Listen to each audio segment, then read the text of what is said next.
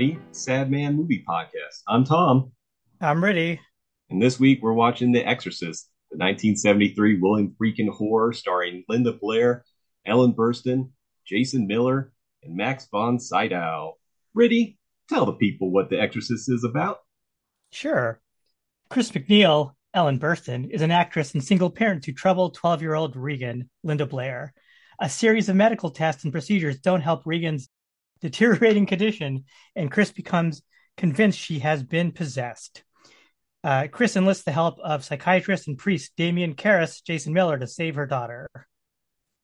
Yeah, so the sad man in this movie is Father Damien Karras, and Sometimes it's hard for us to pick a sad man, but in this one, it was pretty easy to figure out who the sad man was. oh, sure. And one of the first things I wanted to mention is that the movie is called The Exorcist, but I feel like a lot of times people forget the fact that the real protagonist of this movie is Father Karras. Like I know I'm guilty of that myself. Everyone remembers the small girl getting possessed and twisting her head and puking over everybody, but really at the heart of this movie, it's just about a sad man who's kind of riddled with guilt and lack of faith. That is true. Yeah, like he's got the real emotional journey is his. Like no one else really has that kind of journey.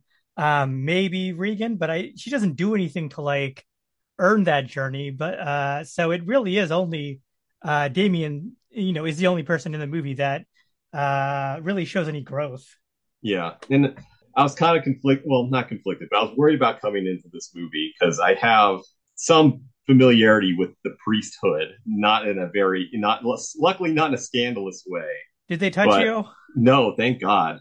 But I'm sure I mentioned it to you at some point in our long friendship at this point. But growing up, I had one grandmother who wanted me to be a priest, and the other one wanted me to be president. So I grossly disappointed both of them. But I went to Catholic grade school for kindergarten through fourth. But I didn't have any priests or nuns that I can remember teaching me then. I went to a Catholic high school, and oh boy, was there a cast of characters with priests and nuns through those 4 years. And I don't want to go too much on a tangent, if at all, but if it comes up, I may have to impart some of those weird ass stories. Did they slap your hands with a ruler? No, no corporal punishment. There was, I can, three come to mind. I had Brother Ferris, who I had a couple times for history classes, who was like the Catholic Church version of Charles Nelson Riley. He had a Mm-hmm. very odd voice. It's like, oh, hey, he had nicknames for me and all my friends. I was Bones because of my extreme skinniness. Oh, I thought it was because of your tendency to get boners.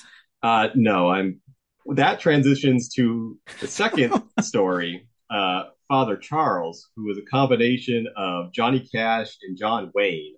And coincidentally, my stepfather was his urologist. I don't know if I should disclose that, but he's dead. He's a priest, not my stepdad.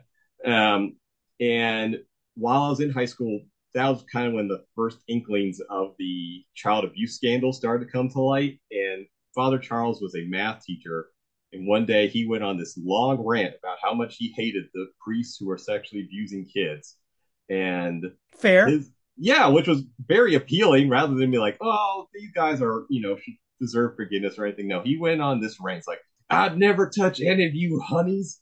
I couldn't if I wanted to. I'm dead down there. So that's goes back to the boner thing. But yes, he spoke like Johnny Cash. I think he was former Navy from Texas, I think. So he called everybody honey as well, male and female. Everybody was. And then there was Father John, who was this timid little Irish priest. He wasn't. Oh no. Oh, there's another one. I just remember. He wasn't Nathan Irish. Begora, I wish he was Irish. He was just from Philadelphia, I think.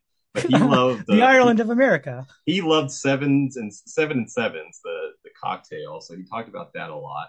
And he couldn't pronounce the word error.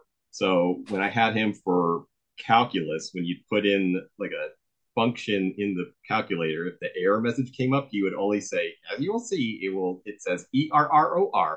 He would never pronounce the word because people made fun of him too much. And then we had Father Oscar, who was from Spain, who called everybody goofy and was very handsy. Like he would give everybody like a hug or like squeeze their shoulders when they left the classroom. I'm So glad you I said shoulder. yeah, yeah, so I'd always leave through the back door that so I wouldn't have to get near him because he was a little creepy and far too handsy. So that's my sort of background with priests. I don't know whether that's useful to this episode or not, but I'm just putting Well, that out I there. was going to ask you, like, both as a horror fan, I'm pretty sure you've seen this movie before, but like your thoughts Sure. there, and then someone who grew up in the sort of Catholic tradition. Obviously, I didn't grow up Catholic or Christian, and then I'm not a huge like horror guy, so this was the first time I had seen The Exorcist, even Oh, though I didn't realize that. yeah, it was my first time. And so, I kind of absorbed like elements of it from The Simpsons and like, culturally. And we can talk about that as we go along. And I'm not like against horror. Like I'll watch like horror comedy or horror science fiction. And I've even watched like horror, but I hadn't seen The Exorcist. So this is my first time. So I wanted to like kind of ask you about some of the things and kind of get your take. Something I had heard was that the Vatican, during I think like the last 5 or 10 years, like the number of exorcists has gone up from like 1 to 10. I Hmm. heard that on another podcast. Well, that Please. may be due to the influence of the Pope's Exorcist, the Russell Crowe horror movie that came out this year that was not very good. Um, I don't believe it. I'm actually I'm more interested in your perspective seeing this the first time. Yeah, So I'm going to try and get us back there quickly as possible. sure. Uh, my perspective on this, the main thought I had during a lot of the story, especially once the exorcism element of it finally kind of came into view. Now I've thought about this before, but I wondered, is possession solely a Catholic concept? Like, do other religions have comparable body entanglements between some entity, like religious entity, and the human body, like the way that Catholicism has demons taking over humans? Like, that's not, I'm not, and obviously, I don't expect you to know the answer to that necessarily. That's maybe more of a hypothetical, but it definitely makes me wonder how many of these stories are Christocentric, I guess would be the term, and then also, I've wondered how much this movie has influenced the concept of those ghost TV shows. Like Hmm. I will embarrassingly admit that I watched a lot of that show Ghost Adventures, especially now that it's been on HBO. Like that's been my go-to. I'm going to turn this on while getting ready for bed or just need some sound in the background. And I wondered how much of this movie influenced that, or like the concept of, oh, it's cold. That means there's a demon nearby, or like Hmm. ghosts and demons take. Hold on, I made a list. It was cold rooms, impersonating voices, knowing intimate details. I've wondered how much like the rules of this movie inundated that culture, or whether they existed kind of sui generis of themselves Hmm. before that. And I don't think either one of us had the answer to that, but that's kind of Well, I oh did have the question when it like came up, like during the movie, I was like, wouldn't this demon prefer to be in the hot rather than the cold? Like, does it yes, really? yes, I thought that too. But I'll finally make use of my English background. Maybe it's a reference to Dante's Divine Comedy, where when one of the layers of hell, it's freezing cold instead of hot. So maybe it's some reference to that. I don't know, but I had that same thought too last night. It's like, why wouldn't they want to be in a hot environment like they were in hell? So I don't know. Maybe it's a vacation for them. So yeah, like I obviously don't have a lot of background on Christianity. I went to like pre-Christmas service with my mother-in-law one time to be like, I'm a good son-in-law, and did not know when to like stand up or sit down or whatever the situation was. I went to mass. So my family, the only time I went to mass with the family was before my parents got divorced. So it was very Mhm. early on in life because my father's side was religious, my mother's side not at all. So after that, the only religious ceremonies I went to were school related. So usually it was either once a month. I think elementary school, I think it was maybe once a month. Middle school was once a week, which sucked because we had to wear these heavy red blazers to mass every Wednesday morning. In Mhm. South Florida heat, pretty much every week somebody either vomited or passed out. And Maybe they now, were possessed. well, I was going to ask this question later. I was going to ask if you ever projectile vomited on anybody, because there's definitely a time during one of those masses I was trying desperately to get to the back of the church where the bathroom was to vomit because I got like heat like stroke, and I knew I wasn't going to make it, and I was like hurrying as fast as I could. I just felt it come at vomit spewed out of my nose. And Ugh. somebody's mom was in the back of the church and saw and gave this like horrific look. And I was like, oh my God. And I was not intending to tell that story. I just remembered it just now. So if you want to share whether you've ever projectile vomited on anybody, feel free to. Otherwise, just ignore that I asked that question. We're gonna cut this in editing, right? No. I have never projectile vomited on anyone. I don't think I vomited on anybody, at least in like memory. Like I'm sure as like a baby I vomited on someone. But Yeah, like I'm sure I vomited on my mom at some point yeah. too, but I don't have any distinct memory of vomiting on anyone. Luckily, that story I just told, the mom who saw me and gave me the horrified look was nowhere near me. She just saw my shame. If peeing on the carpet and vomiting in the bed are signs of possession, then my dog is possessed. So I don't see the thing here. Yeah, no. Yeah, it's I just like I'm coming to it with a very naive sort of like understanding. And so I had a lot of like maybe basic sort of questions and then like maybe like a different sort of take on it. But you mentioned that it, like when they finally get to the exorcism part, and I really felt the same way watching the movie. Like it really took a long time to build up into the exorcism. And, you know, it's an early 70s movie. That's not surprising. And I feel like movies today would get to the point a little bit quicker, but it was Mm-hmm. definitely a slow burn. And, you know, I don't feel specifically one way or the other about it. I think it did take a little while to get like a little bit scary. And we spent a lot Mm-hmm. of time on the medical stuff. And for me, you know, we both have had like medical issues, and like the medical stuff was the most sort of repellent, unpleasant thing in the movie to like see. Like I Oh, couldn't watch when sure. they did that like neck thing to her. That was not not pleasant to watch. Yeah, I had to look that up. What was it? Encephalogram, and then she did a spinal tap, I believe, was the two procedures she underwent that they showed that were very difficult to watch. But yeah, you're exactly right, Val. I didn't remember it being so slow. I also didn't remember that this movie starts in Iraq, which I guess makes sense. That's where the demon comes from. But then that also is like, was that an otherness that this demon is from the Middle East? Then if it is from the Middle East, why didn't one of the Bush presidents bomb him out of existence? Uh, anyways, I'm getting No, yeah, I political. agreed. And like the first thing that comes up is like the Muslim call to prayer in the movie, and I was like, what is this Orientalist BS? But then like, you know, we both sort of grew up in this post 9/11 world, and like if you're not like actively like mad at or maligning Middle Eastern or Asian people, then it's harder for me to like pick up on. And you know, given that it's a 70s movie, like I don't feel like as it's as like maligning to the Middle East as, you know, something made today might be, or Mm-hmm. something made like 10 years ago might be. And so yeah, like it did feel sort of Orientalist, but it didn't like completely set me off because it wasn't like actively sort of. But I do have notes about um there's a lot of stuff that's not really discussed in the movie, or at least the original cut that I saw. Like I watched it on HBO Max, which is now just Max, I guess. Yeah, yeah, we Um own a copy, but I was yeah. too lazy to dig up the copy, so that's what we watched too. And there's a couple of scenes that explain the movie a little bit more, but the demon who possesses Linda Blair is Pazuzu, and Mm-hmm. I knew that name like immediately. It set something off in my brain. Pazuzu is a demon in this game called Shin Megami Tensei. Also involves demons.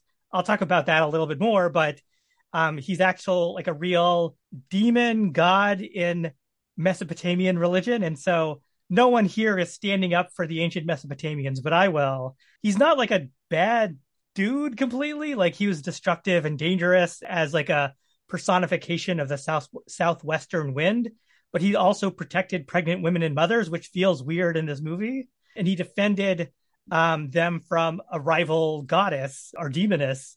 And so he's not completely a bad guy. And that kind of felt sort of the exclusiveness of Christianity or monotheistic religion, where like we're going to take this god from ancient Mesopotamian religion, and there are good aspects to him and bad aspects to him, and we're going to make him like pure evil in this movie. So no one is standing up for ancient Sumer, but I will. Well, in the video game, did Pazuzu have a snake dick like the statue at the start of this movie? I don't remember. There's a picture. We could look it up, but he's got like a lion's head and like bat wings and things like that. Oh, I Um, know that. You know, there actually was a point in the movie where was it the detective looking at the kid's drawing where there was an image drawn yeah, like I think that? something like that. He has Yeah. the face of a lion, the body of a human. This is from Shin Megami Tensei 5. A demon, the it's kind of like Pokemon, and so you collect these demons and they fight for you. But a demon from Sumerian civilization. He governs the southwestern wind. He has the face of a lion, the body of a human, the wings of a bird, the talons of an eagle, the tail of a scorpion, and a curved horn protruding from his forehead. It is said the wind he blew from the Persian Gulf spread disease throughout the land. Hmm.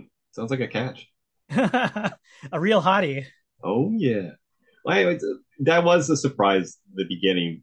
I always forget it starts off in the Middle East and then pretty quickly transitions to Georgetown and inside DC.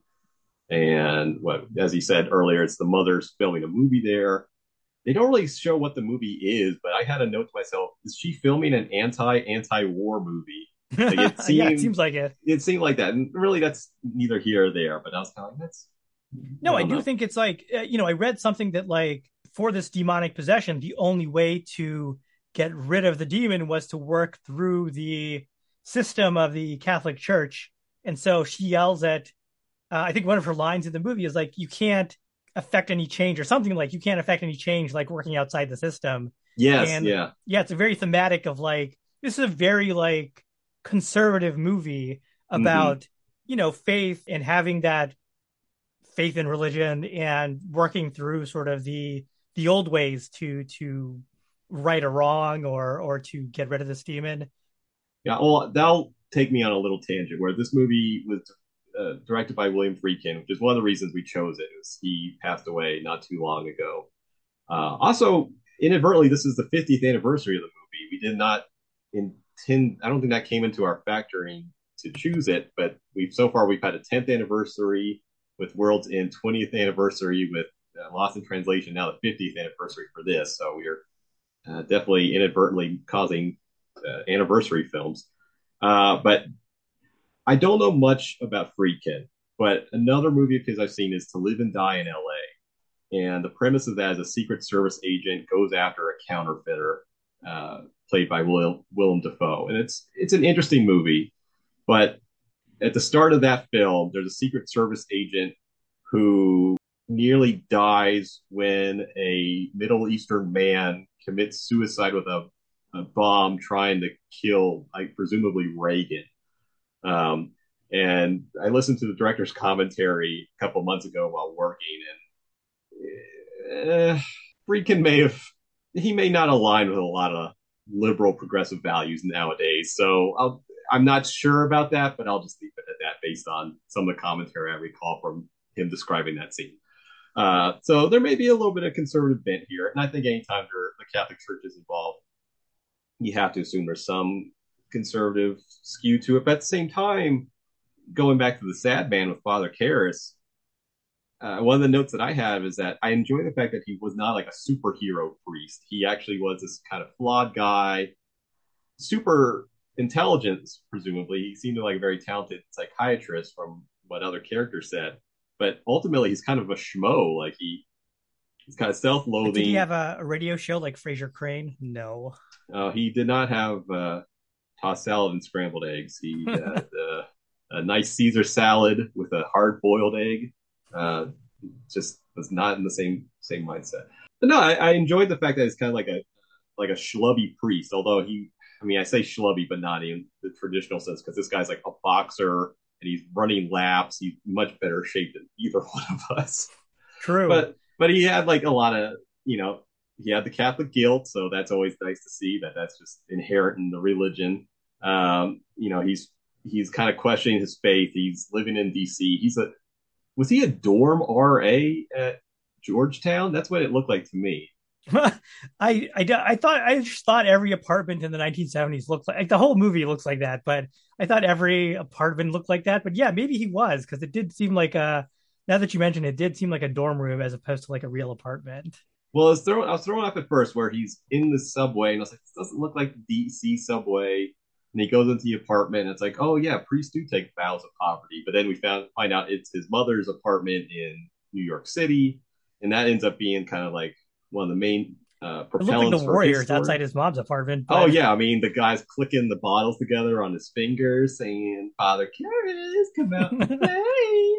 And they got people chased him down because they thought he was part of that gang that dressed like priests with the all black and the collars. Um, so we find out that he's living in DC. He has an elderly, sick mother in New York City. He can't really provide for her or take care of her. She's kind of living as a shut in because she's kind of a bit of an invalid. There's something wrong with her leg, I guess. They don't really go on it. And then shortly after, Damien, why you no speak with your accent no more? and then I will say the pacing and the editing at the beginning of the movie was kind of confusing because we have that scene, then like very shortly after, his uncle contacts him, and she's in like a beggar's hospital, and he's like, "I'm going to get you out of here, mom." And then like two scenes later, it's like she's dead, and like we don't. It was a little jumbled to me. Ultimately, it just goes to this guy's a very talented doctor, but since he decided to become a priest, he's taken a vow of poverty, so he has no money. And his uncle even kind of shames him and says at one point, "No, if you were a normal doctor, you'd be living in a penthouse on Fifth Avenue right now." So he's definitely guilty of the fact that he's taken his vow of poverty and he doesn't help people. There's a scene very early on where a beggar in the subway asks him for help and he doesn't do anything. So then we eventually find out that he's questioning his faith, he's questioning himself. And so I enjoyed the fact that it wasn't this super holy man who totally devout, totally devoted to God, helps everybody, knows what to do. It's just this guy's like, ugh, I don't know. I kind of fucked up with my choices in life, and now I kind of hate myself for it. And that was refreshing in a way. I feel like that's more realistic than a lot of portrayals of priests I've seen in modern cinema. Yeah, absolutely. And I think even the Exorcist sequels kind of veered towards super priest rather than 1970s flawed tragic main character. Mm-hmm. It's not something I think we would see today. And although we do have, you mentioned the anniversaries, but in looking at the movie afterwards, after watching it, a quote, a new trilogy of Exorcist films from director David Gordon Green will be produced by Blumhouse and jointly distributed by Universal Pictures and Peacock, with the first movie, The Exorcist Believer, set to release October 13th, 2023. So less than a month from now, as we're recording this, um, will be a sequel to the original, feature Ellen Burstyn and Linda Blair returning as Chris and Regan. Oh, I didn't realize that. 2 months shy from the original's 50th anniversary. So yeah, I'm curious to see like, if this Arab stuff comes or the Middle Eastern stuff comes up again and how that's like portrayed. I doubt it, but maybe it will. And then also Mm-hmm. like what the priests will be like this time. Cause I think that, kind of flawed, tragic character was a very like 1970s, like male movie hero trope. Whereas like, we live in the 2020s where Captain America is like the like movie hero trope, and we don't see that as much. Or maybe just I haven't seen as much lately, but either it's Michael Cera playing some twee guy who's not like um super manly and kind of toxic masculinity sort of way, Are you or talking it's about Captain Alan? again.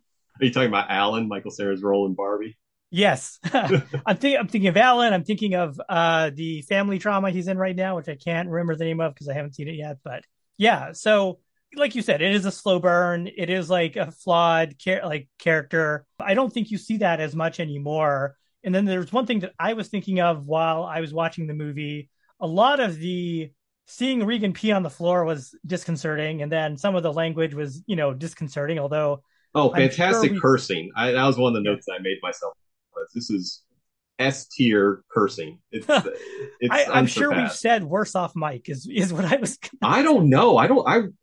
I would like to think I have, and like moments of rage, but even then, I don't think I said any stuff that's just like that would make someone go, "Holy shit, what did you just say?" Like, I don't think I've said anything that vulgar or unique as, as what This is is coming said from in the this guy who got movie. 2 events canceled in undergraduate at our college due to the works he produced and showed.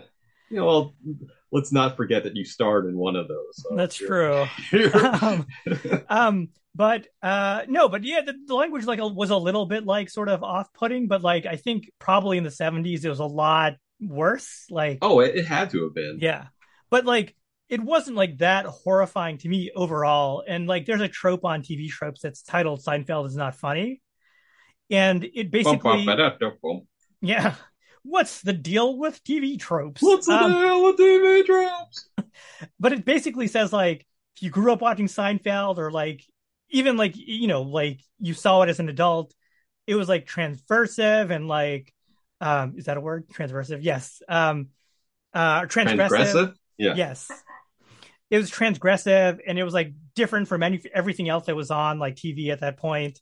But then everything copied it. So like you have like It's Always Sunny in Philadelphia that like pushed the envelope further. And so if you didn't grow up watching it or if it wasn't new to you, like it's not funny because like everything else has done that already and pushed the envelope even more. And I kind of felt that way about The Exorcist. And like I don't think it was like that. Like I could see like some of the underpinnings for like modern horror, but like it wasn't that scary except for those medical scenes, which was like, oh, this is too much for me. Hmm. Yeah, I mean, that was definitely the most graphic, but I did have one of my notes was once the possession starts, it just goes for it. There wasn't like a build up where Yeah. like some modern horror, they'll be like, I'm a mischievous demon. I'm going to get you. This one's just like, fuck your mother. Like it just goes from 0 to 100. And I enjoyed that. Pazuzu goes hard. There was no ramp up. It's just, sta- I'll say stabbing, but I think a lot of people interpret it as masturbating with the cross. I thought it was And stabbing too. I didn't like I saw some references to masturbation. I was like, what are you talking about? yeah, I can understand why people would perceive it that way. I didn't because I don't. I guess it could have been a very violent I've been doing it the wrong way, masturbate. I guess, is Yeah, what I've I found don't. out. I feel a little, this is territory I don't really want to go into, but yeah, I saw it more so as stabbing, but given the location of where it was happening, I can understand what people thought masturbating. Subversive and sure to offend a lot of people, regardless, no matter which way you interpret that. But man, it. I thought it held up pretty well. Like, granted, it's not terrifying in a super shocking way, but it's definitely memorable and unsettling to say the least. Yeah, no, absolutely. Like it's burned into my, you know, brain from now on. So yeah, that's happened. It does feel like less transgress, like compared to like the last like really straight horror movie that I can remember seeing is Audition, which was a long Mm-hmm. time ago. And comparing like that to Audition, like Audition is like grosser. Sure. Well, I Um, think yeah, Japanese horror. I, well, it may not be totally. I'm not super confident about this statement, but I'm not I can't argue with totally out of with nowhere. you about it. But I feel So like Japanese horror and French horror tend to really focus on extreme elements of mutilation. Maybe more mm, so French horror than Japanese horror.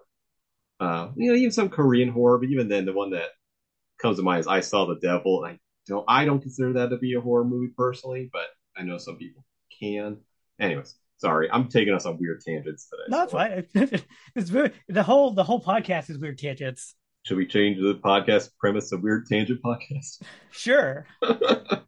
Patreon subscribers, you can listen to Weird Tangents every week Well, for $5 a month. No, like I said, like I didn't understand a lot of the movie after the first watch. Like I'm like, why is this demon who is unnamed? I didn't really think there needed to be a name, but like it didn't occur to me like the demon was fucking with Damien by saying he's the devil. mm-hmm, And there's like a lot of stuff where like pre-Renaissance or Enlightenment Christianity, the devil was sort of a trickster and less of like a central like figure of evil, and sort of like Loki or someone like that. And so like I'm like, why is it multiple demons? Like I don't get what's happening there. And then I read about the director's cut ending where the McNeils prepare to leave. They say goodbye to Father Dyer, kisses him on the cheek.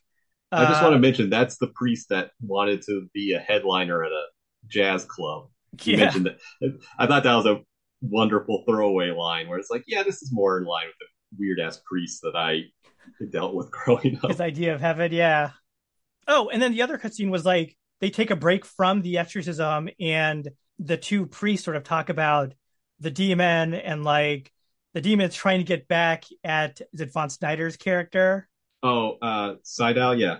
Yeah, Seidel, because he was the one. That was another throwaway line without the with the that scene cut is he had done an exorcism in Africa and got the demon out of Mm-hmm. like some boy, and so that was the same demon, and like all of this would have made a lot more sense in the context of the movie had they been left in rather than like kind of left on the cutting room floor for this cut. Yeah, it would have helped, but ultimately, I think the movie does. I don't know. I think it would have helped, but it didn't detract exceptional amount. I also kind of enjoy it when movies leave some ambiguity. I think That's true. that's a little scarier, where it's just like, oh, I don't know where this came from. I don't know why this is happening. That sort of feeling of dread is something I enjoy in horror movies personally. So it wasn't, but at the Yeah, you same don't want it time, like handed to you on a plate. And this is why the kind of the problem I have with like trying to create like a universe around a horror movie because like you're starting to having to explain where Jason Voorhees came from, for example, mm-hmm, or the dude from Saw, or like mm-hmm. it get you're ruining it by like explaining what's going on and Yeah, well, um that's something interesting. The fact you mentioned the Exorcist sequel that's coming out shortly at the time of this recording, the fact mhm, that Linda Blair and Ellen Burstyn are coming back for that, that's sort of surprising because I've never seen Exorcist 2, which that title card came up at the end on HBO, and I was like, oh, is that Linda Blair again? Which I did mhm. not know. I have seen Exorcist 3, which is pretty good, but that's mostly unrelated. I think Father Karras, well, no, he's not, never mind. He may have a cameo as like a ghost or something, but That seems not great, just on the ending of this movie. yeah, I can't. I may be making that up. The only thing I remember for sure about that movie is there's a famous scene with like garden shears, and then there's a random cameo by Patrick Ewing, which took me out of the movie when I saw it. Um, but otherwise, I wonder how much The Exorcist. Well, I know for the third one, it's called Exorcist 3, but it's a totally different story. Like they just Mhm. took us. It was either a novel or a screenplay that had no relation to The Exorcist first two at all. I'm like, I'll just call it Exorcist 3, which is a normal trend in horror that there'll be scripts that kind of stand on their own, but to get some sort of media attention, they'll lump it under some other umbrella name, even though it's not really related. Like Halloween 3, same deal with that. And that's a very polarizing film in the horror community. So I So won't go off on that. wait, my question is, and it's been like a week or two since I watched the movie and like looked up stuff, but like Exorcist 3, I think it was like mostly unrelated, but I think it was like by the same author for the original book. And then Was that like what it was? I can't remember which one it was, but one of them was like based on the book by the same guy. And it like I think the main character was the astronaut that Regan says is going to die at the beginning of Exorcist. Oh, maybe. It's been a while since I've seen it. Okay, I could yeah. be wrong. All right, so the actor Yeah. who plays Father Karras is in it, but he's listed as Patient X. So that's what was throwing me off because I was trying to remember how the Okay. hell he was in there. Yeah, and then it's just George C. Scott as I think he's a detective. I don't know. Yeah, yeah. I can't remember if he's a sad man in that. I may rewatch that regardless. I think I remember that being pretty interesting. You bring up the detective, like I kind of feel like they could have cut that whole subplot. In the end, like in the cut scene at the end, like man, I can't remember any of these guys' names. Their names were very rarely used in the film, so it's Yeah. not surprising. Dyer and the off Kinderman, I think, develop a friendship, and it kind of shows you that more that good has won. I think it was like I didn't find it that ambiguous, but I did read that people did find it ambiguous, and so I think like again, the detective here maybe had a purpose in that cut ending, but like for the most part, it didn't really seem to have a purpose to me. Like subplot where he thinks Karis is maybe the one who's doing everything, killed the guy Yeah. and did, what's the word, like trash those statues as Mary, Oh, like, desecrated, my friend. Someone desecrated those church statues. yes.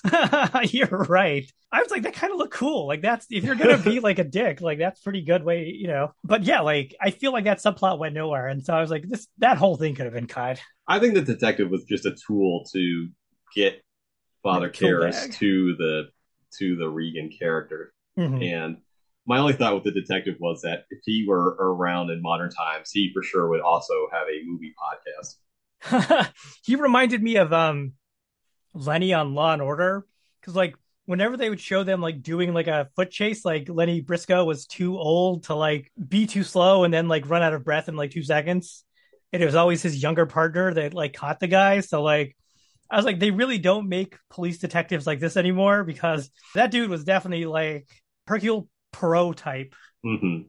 Well, Uh, I want to backtrack one thing with the detective yeah, is he gets brought into the story because the director of the film, who's directing the Ellen Burstyn character, yeah, he's found dead at the bottom of this giant outdoor stairwell with yeah, his head turned 180, and the yeah. detective thinks that that gruesome body injury did not happen in the fall. So that's how he gets brought into the story, which leads me to one of the questions I most wanted to ask you.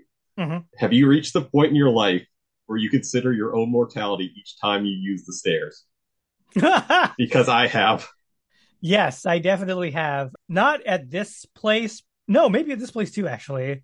But definitely at our last apartment, I slipped down the stairs and like I landed ass first. So like I guess it's fine. But I definitely was like bruised on like on the butt cheek, like for like a month afterwards. And I was like, if I had tumbled a little bit differently, that would have been it for me. No, yeah, like I definitely consider my own mortality.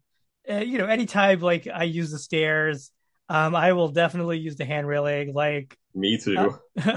ladies, we are not cool guys. We are old men. No, I'm looking forward to the day where we get that, or at least we can get that like motorized chair that takes you upstairs.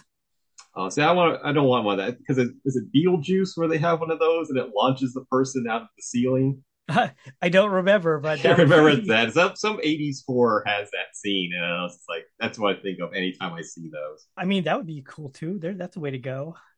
Hmm.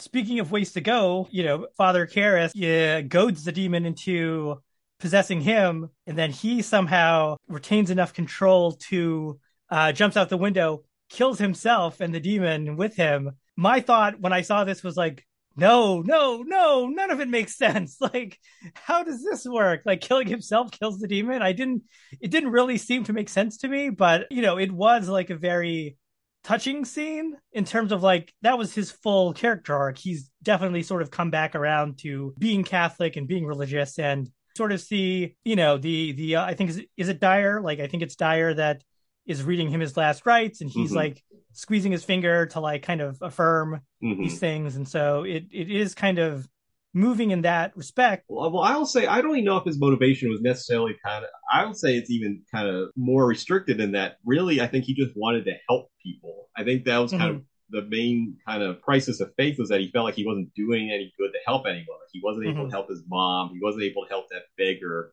but he mm-hmm, was able to help this girl. And so I think that's kind of like that was sort of the reasoning for it. It was like I can help this girl not have to be possessed anymore, so she can live her life mm-hmm. and then also hopefully prevent it from taking over anybody else. I mean, who knows if the demon is dead per se? I don't know if a demon can die, but I guess it wasn't able to kind of transfer to anyone else. So, in a world where this is the only film, I think the understanding is that that demon is gone and Mm-hmm. everybody is safe. So that's how I took it more so than like any sort of devotion to God or his faith necessarily. Fair enough. I don't know what to say to that. Like I hadn't considered that angle Checkmate. of it. Sort of the traditional sort of themes I saw were like him like getting back to his faith, but I don't. I think it's completely viable to say that like maybe it wasn't his faith per se, but like helping others. And you're right. Like he kind of goes through the movie unable to help people, and so in this way he is kind of able to do so.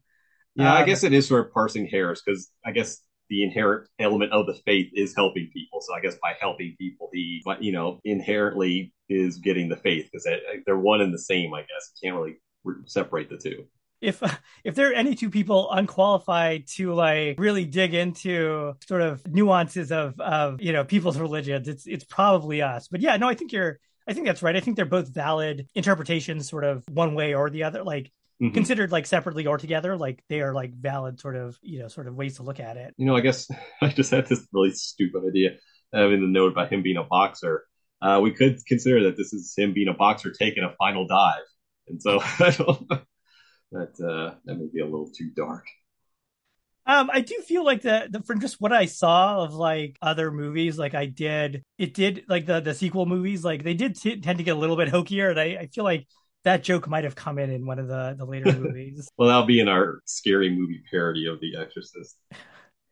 We're gonna have to X. think of a title for that one. It will Yeah. call it no. It'll call it the EX space OR space CYST, the Exorcist. So it's either like about an ex relationship or a giant cyst that's growing on your arm. Speaking of cysts, Linda Blair did a really good job as a young child, like doing this. She's a pretty good actress, Oh all things yeah, considered. yeah. No, that was one of the things that we talked about while watching it. Was that she definitely was able to kind of convey childhood. Not necessarily innocence, but like she was definitely a good kid actor when she was unpossessed, and then when she was possessed, just kind of being able to perform I was gonna say body horror, but that's not it, but just like the physicality of the role. I Like mean, just some to of it's get body flung horror for sure. around and Yeah. gyrate and pushed all around on this bed going crazy. Like she sold it. She did a great job with that. Yeah, I saw, I think on Wikipedia that Violet Beauregarde from Willy Wonka was considered for the role. Hmm.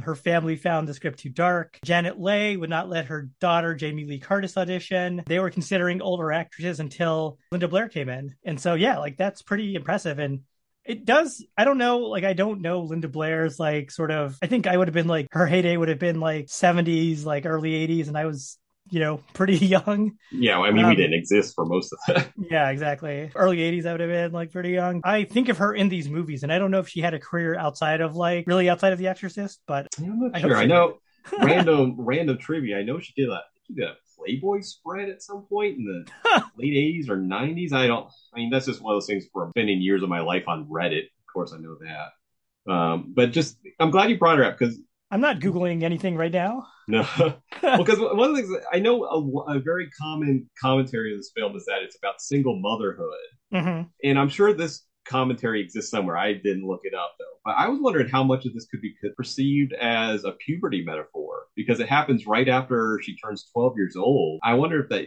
I mean, I think that's a long shot metaphor, but I think it's something that should be considered to a degree. It's just the fact, just I don't think I even think it's a long shot. I think it's definitely there as like, so I don't know if they were like consciously thinking about it, but like all of this like starts after Regan and her mom had that conversation about her mom's boyfriends, and like she's like, do you like him? I definitely think that there's a subtext of especially women going through puberty. And I read somewhere, maybe this was on Wikipedia, that the film's focus is on the female body as a site of horror. And it's like, it is Regan becoming someone who has sexuality, it has desires, and like kind of corrupting her from the inside. And Wikipedia is citing someone called Jude Ellison Doyle in a book called Dead Blondes and Bad Mothers, Monstrosity, Patriarchy, and the Fear of Female Power.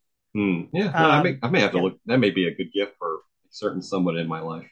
And I also, like you mentioned, you kind of touched on it too. Like it does also, and this is another reason I sort of saw it as a conservative movie, is that you have this single mother and her daughter, and basically they fuck up. Like their life gets into this like situation that's like untenable, and it takes like the traditional male heroes to come in and sacrifice themselves in a very traditional masculine way Oh yeah, well, before they not can. even just men, fathers. Yes, yes, yes. You're totally right. Yeah, no, I definitely wondered how much of that was intentional because early on there's a question whether Regan's dad is dead or if it's a divorce situation. And we do find out that he is alive and he's off in Europe with whatever. And then there's a big scene where Ellen Burstyn is yelling at the operator on the phone trying to get in touch with him because he didn't call on the on Regan's birthday, and and that's why a lot of people is some story about single motherhood and toll that that can take on children and blah blah blah.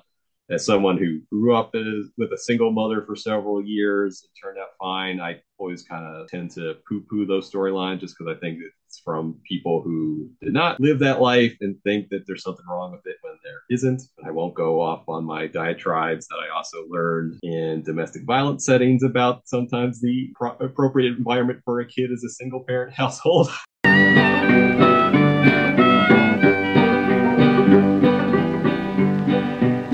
There was another quote from a S. Trimble on Wikipedia saying that the film tapped into white American fears of nightmare futures that could result from women's liberation, gay liberation, and Black Power movements, challenging the 1970s social order. Yeah, I wonder if this was one of the first in that kind of pantheon of 70s counterculture films. I guess this isn't counterculture to a degree, but you know what? I'm not qualified enough in that genre. I know it exists, but if any film nerds hear this, they'll give me a hard time for being dumb about it. So I will ignore Right in with your complaints and comments. No, just send us praise, please. Yeah. What else did you kind of struck you about this movie? Like, as someone who kind of is a fan of the film and sees like how it influences other movies, maybe even outside of the Exorcist verse. Well, it's something we talked about in the last episode and what we do in the shadows about how practical effects are always better than, and I don't think they had any option other than practical at this point in time. But watching it holds up with the bed shaking and levitating and the heads turning 180 degrees. It's, it doesn't look perfect, but it doesn't look bad necessarily either.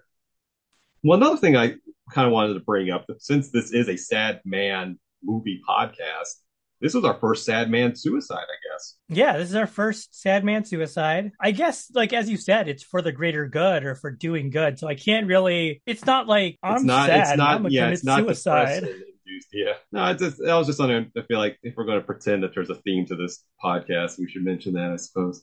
Yeah, absolutely. No, I think like eventually, like his ability, whatever it is, like whether he reconnects with his faith or reconnects with doing for others or both in sort of the same package, like, or just feels like he has some sort of value or worth in any context, I suppose. He's not a sad man at the end. He's happy with what he's done. So I guess that does like sort of invert like a traditional sort of like he committed suicide because he was sad. No, he committed suicide because he was happy and kind of saw his life and understood, what he wanted to do for the greater good. It was, yes, exactly. You'll rarely hear the phrase good suicide, I guess, like anywhere and on this podcast, but I guess it is like, that's great for him. Well, another question I had for you is early on, before the possession happens, Regan refers to speaking to some invisible entity that she named Captain Howdy. Mm-hmm. Did you ever have an imaginary friend growing up? And if so, did it turn out to be a demon? No, I don't think I did, but I would have to ask. I know my little brother did, but I don't think I did. I'm surrounded by demons, but not of the imaginary friend sort. Speaking of sort of random notes from our thing, I have the quote, one of Regan's room clearing farts. I don't know what that is about. I think she stunk up the room or she actually farted. Oh, see, I missed that one, but my random ass quote of this movie was, there seems to be an alien pubic hair in my drink. Ew. Did you catch that one? There was something I remember where they were talking about it being an alien or something, and that was like weird. It was at the cocktail party where the director who ends up dead says that. It just seemed like a very odd line for this movie. There was a scene where Regan's mother is in a room with like 7 doctors and they're trying to figure out like what's going on with her. And I was like, my note was like, imagine getting access to a whole boardroom of doctors. That's not happening in Biden's America. Well, she's a famous celebrity in this, but this goes to another question I've been trying to find a way to bring up. Do you think this movie is anti-medicine? I think unfortunately, if you're going to blame your problems on demons, like, that's by its nature sort of like anti-medicine. Mm-hmm. Like you think about, and I'm not going to name any specific religious groups or anything, but like people who don't take vaccines or won't get blood transfusions and all that kind of thing. And I'm like, no, man, like live. Yeah. Like, and so like, I feel like, the people who wrote and directed this movie understand that it's fiction and demonic possession is not real. But if someone is going to say, and I did see that there was like a very big sort of shift in how this movie is seen by like religious Christian people, and I don't mean Catholics specifically, I mean sort of like American kind of Christianity, whereas like Lowercase Catholic and not uppercase Catholic. yeah, exactly. But like, at first, like especially from non-Catholic Christians, like the response was like mind-boggling to me was that, setting up a source of evil that we can't blame for things. But now, like in a sort of differently religious America, like a lot of people, even non-Catholics, are like, yes, demonic possession. And when you think that, you're ruling out like science and medicine and all this kind of stuff. But I'm sure like the people sort of involved with it are like, no, like we don't necessarily believe in demonic possession. Like, you can come and take my appendix out. It's fine. You mean it's not a demon in there squeezing it? Yeah, exactly. Do you think Um, there's a porn parody of The Exorcist out there? oh, I'm sure there Where is. there's just I'm like sure it's like it's like the actors are doing their thing and then like the stagehands are just rocking the bed uncontrollably underneath them. the lights are Oh, flashing on and off, and someone's just like, using the light switch. stick your cock in my ass. Yeah, Ah! you got it, baby. Like oh man, I kind of want to look that up, but at the same time, I don't want that search history. So yeah, I'm gonna let your private or incognito maybe mode go. this is an invitation for any of those VPN services Yeah, to sponsor us. yeah. You want to look up the worst lines of The Exorcist? You want to Sign up do for you want to do tangential research to your movie podcast, but you don't want your ISP to think you're a sexual deviant. Sign up for a free subscription to NordVPN. exactly. Nord, this is See, what we could be doing for you. advertisers, that was off the dome. Give me, I don't even need copy. I can do this, no problem, baby. Oh yeah, I do have a line about I do have alien pubic hair question mark. What the fuck Yes, was the 1970s like? yeah, I mean, I took it as alien, but just going off a silly tangent. I don't think aliens have pubic hair. All those grays, they don't seem to have hair at all. I mean, it would make sense if there's a hairy alien, so maybe Chewbacca dipped his nuts in the director's cocktail. I don't know. You don't think Danny DeVito is a hairy alien that has come to our world? No, he's just a guy. He's a man from this He's a planet. guy. He would have been a priest in a past life. There's a couple of other things that I did want to bring up about the movie, or like two or three things. Like one is like there's a couple of places, especially with Karis, that was like he promises the mom that he's gonna like make sure that Regan is fine. Mm-hmm. And I expected to see like a scene where it's that meme of Arthur from the kids show Arthur, where he's like clenching Making his the fist. fist. Yeah, you don't see that. And I feel like, one, I wonder in the 70s if the language was different in terms of like, this is what will show the audience to show that the character is committed and has gritted his teeth and is going to do it. But it's Well, I also think that's like more, where. yeah, Also, I was gonna say, I think that's where the whole boxer backstory came in because I made a yeah, note, a cheeky note for myself. It's like he's a boxer. That's how we know he's a fighter. Like, and so but at the same time, I think that kind of goes with what you're saying. It's just like he's gonna keep getting the shit beat out of him by this demon, but keep getting back up. yeah, And I guess this goes back to what we were saying earlier. If his goal was just to save the girl, yeah. once he had the opportunity to do that, it makes sense he would launch himself out the window because that ensured that the demon would not go. Well, I guess that's a big leap of faith to make, but if it's a man of faith, that's Yeah. the person who should be making a leap of faith. I I mean, it's guess very literal, like leap a of faith. leap of faith Yeah. out the window. But taking a step back, he did have a pretty simple, clear goal. It's just like I want to get the demon out of the girl and keep it out. So Yeah. yeah, I did read that like people didn't understand the ending of the theatrical cut. Like, did he win sure. or did like, and that too, I feel like a movie today, like a sort of modern, a broad sort of movie for adults would be like, and I got him Well, no, now at I the think end, about like, I didn't think about it until just now, but I can understand the ambiguity now, where I can see people thinking, "Oh, did the demon make him jump out the window?" Because ultimately that's what happened with the director.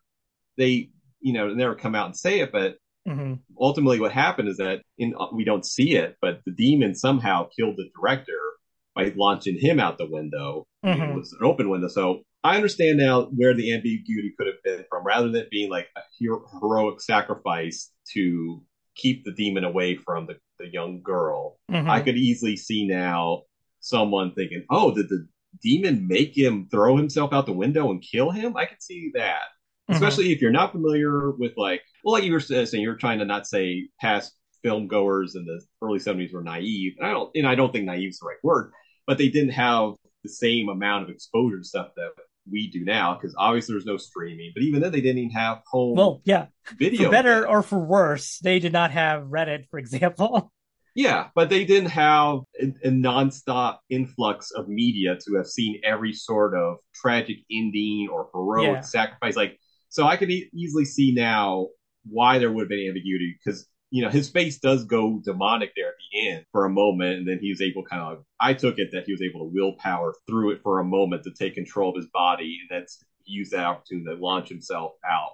yeah, But I can yeah, easily see someone's thinking, "Oh, the demon's in him, and that's what made the demon made him jump out the yeah, window and kill himself." So I hadn't thought about that, but I think that's just because I've been so conditioned to think this is the yeah, hero. This is the hero moment. He yeah, did it. He did it under his own control. yeah. So, but thinking about it now, I can see the other side of the argument. Yeah, you're right. Like I can't even even thinking back to when we were kids, like there was no internet. Like we couldn't like look up, We had Optimus Prime dying, so yeah. we learned very early on the fatal consequences of heroic sacrifice. Exactly. Well, Yeah. actually, I'm glad you mentioned the concept of using the shorthand, because this relates to a very interesting podcast episode I listened to the other day. So I every so often listen to with Gorley and Rust, which is a horror podcast hosted by Paul Rust and Matt Gorley. Oh, And Matt Gorley. yeah, podcast legend. And so they're currently doing a series all about The Shining, which The Shining may probably be my favorite horror movie. It's I definitely think one you of mean the Shinnin. the Shinnin with I it. can't do the accent. Um, but that was one of that may have been the first real horror movie I saw. But I love it. I just ordered it on 4K. But their whole current series is Shining and Shining related, and so they just watched Doctor Sleep. Hmm. And Matt Gorley went on this brilliant diatribe. Well, diatribe's too harsh, but he went on this very prolonged conversation about modern horror and how all the elevated horror has to be a metaphor for somebody's grief, and how all these attempts at elevated horror since like Get Out and Hereditary, how ever since then, the past few years, all these attempts at elevated horror use shorthand to sort of like get you to think, oh, there's emotional trauma in this character's background, and the horror is the metaphor for that, and how terrible that has gotten. And I Hmm. just wanted to say, in the weird infinitesimal chance that Matt Corley ever hears this, I agree with you 100%. It was such a wonderful argument. I actually am going to go listen to that episode again in the near future to take notes, because I feel like so much of what he and Paul Russ talked about was excellent advice for writing horror screenplays, just by analyzing what doesn't work in Doctor Sleep. And so I just wanted to make a little reference to that in case anyone is listening to this and is of like mind and wants a recommendation of what to listen to. Listen to the With Gorley and Rust episode about Doctor Sleep, because, like me, they also did not like that movie, and they really had really eloquent reasons why. Matt Gorley, if you're listening to this, could you introduce us to Sona and Conan as well? If you hear this, just we will Hey, be on an episode of Conan. Just let us on. oh, I see. You want a 6'4" redhead, a 6'4" brunette's not good enough for you. I want you to see you and Conan fight. He would kick my ass. I had one other big note, and that was the 1970s was the fucking Middle Ages. And In what way? You have to elaborate on oh yeah, no, I definitely will. But that. like I want to preface this by saying like we're like basically 90s kids, right? Like we grew up like we were like conscious adults, not adults. We remember the 90s. Yeah, Um I remember the 90s more than the 80s, but that's so weird that you mentioned that, because I was thinking about that yesterday, where it's like, technically, I think I'm both an 80s kid and a 90s kid. yeah. No, I think people use it pretty loosely, but Mm-hmm. the 70s was not that far behind like when we like grew up, and there was like a 70s revival sort of thing in the 90s, them using candles instead of lights, the nurse's like dungeon master key when Karis goes to visit his mother, the doctor lighting up a cigarette in the hospital, I sort of love Damien's that scene for some reason. Damien's mom's grimy ass neighborhood. Like I know it's supposed to look bad, but like I said, it looks like the Warriors. Well, that was I just pre-Giuliani New York, man.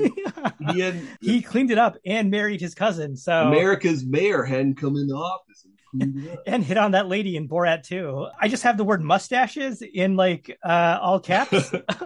I have HIPAA for psych and confessions. Like I feel like a lot of people are violating HIPAA in this movie. Yeah, I wonder what I can't remember what HIPAA came in, but I No, can't yeah, remember. like I know that it wasn't, it wasn't, it hadn't come in all then, but like these would all be HIPAA violations now, is what I was thinking. Oh yeah, And then the constant use of the phrase primitive cultures, like that seems a little judgy.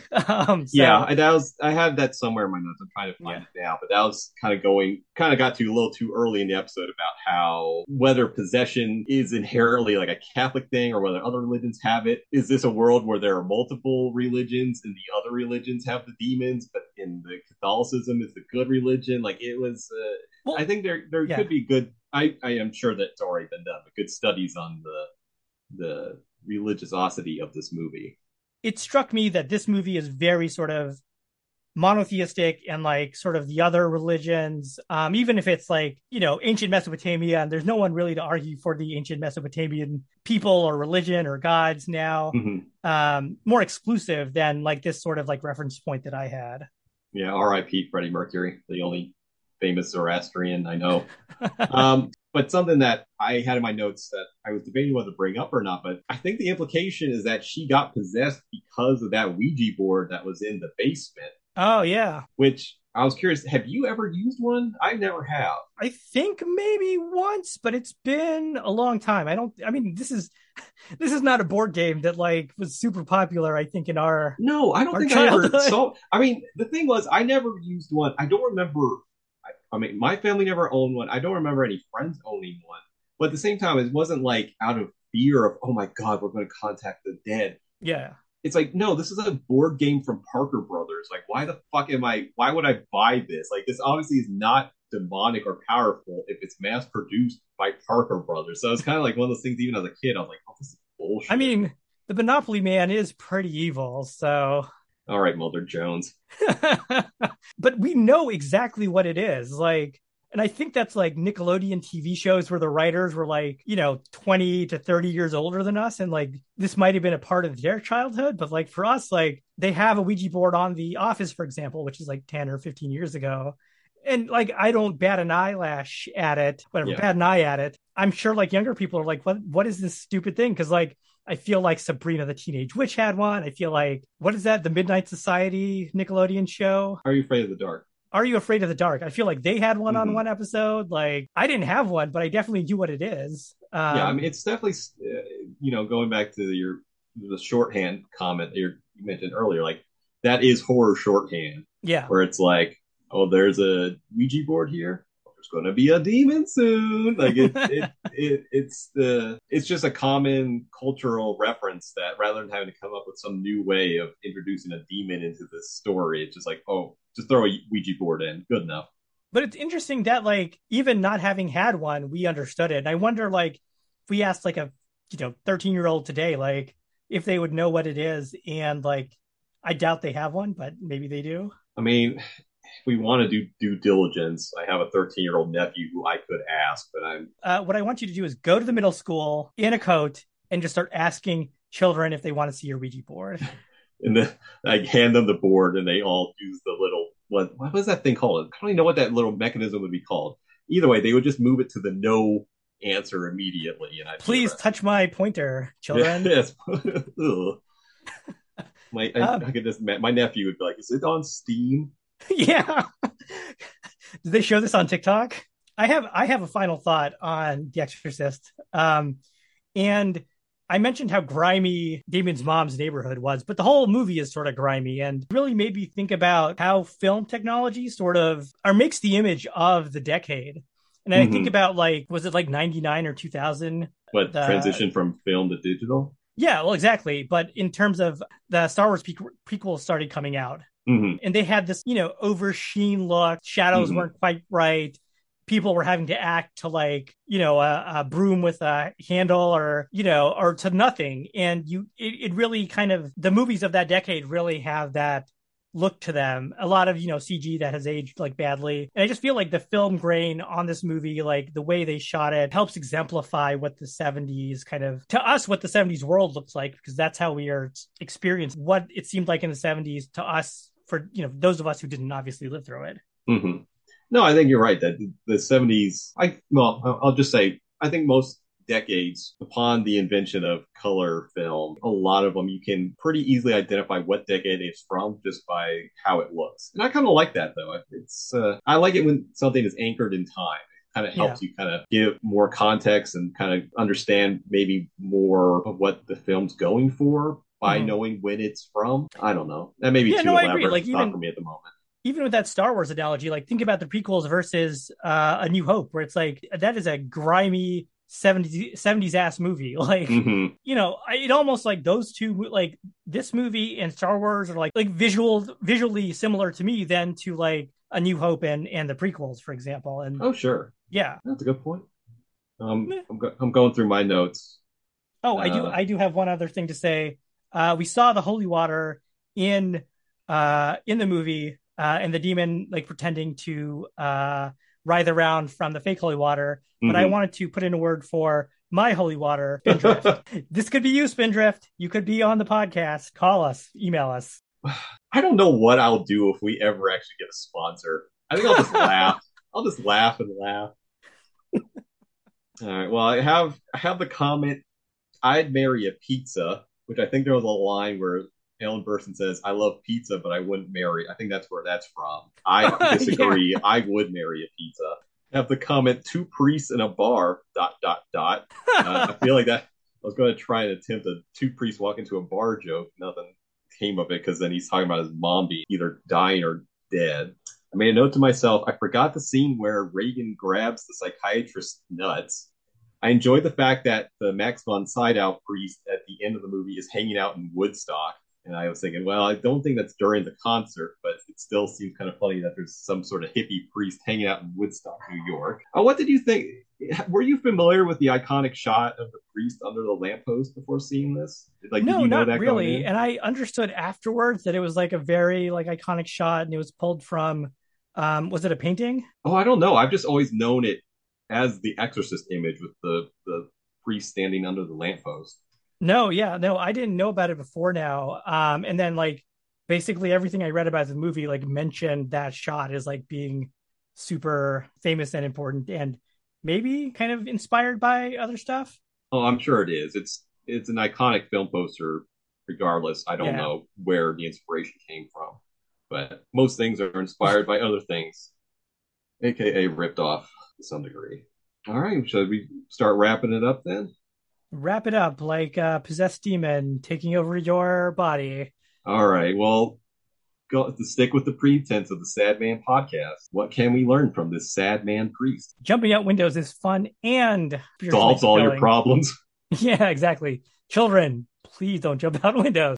The beginning of the movie, all my favorite things, dogfights and Orientalism. So I learned that. I feel like That's why we call you the enlightened Michael Vick. Vic did his time. Come on. I do feel like, whatever that journey is, if you want to call it like religious or spiritual or just like helping your fellow man, like there is value in understanding that, we can help our fellow people, even if we kind of feel like we haven't been able to. Just on the pure calculus of the thing, like I don't know if two like one like I guess middle-aged priest and one old priest are equal to like saving a young girl, but it seems like that should be probably the calculus. Mm. She's got a whole life ahead of her. The other two have had their time. They serve their purpose, I Yeah, guess you could argue. Yeah, my takeaway from it was you can't blame yourself for what happens outside your control. Like he had a true. lot of guilt over how the end of life quality for his mom, and I guess arguable that he did have some control of that if he had pursued medicine outside the context of the priesthood. But I kind of took it to mean that the only way he could have gone and afforded all the schooling was by joining Fair. priesthood. So I feel like I can't really Well, necessarily blame himself for it because if he had the resources, of course, she would have had a different life, but he made those choices because he didn't have the financial resources. So yeah. I don't know. I just wanted to be like, cheer up, buddy.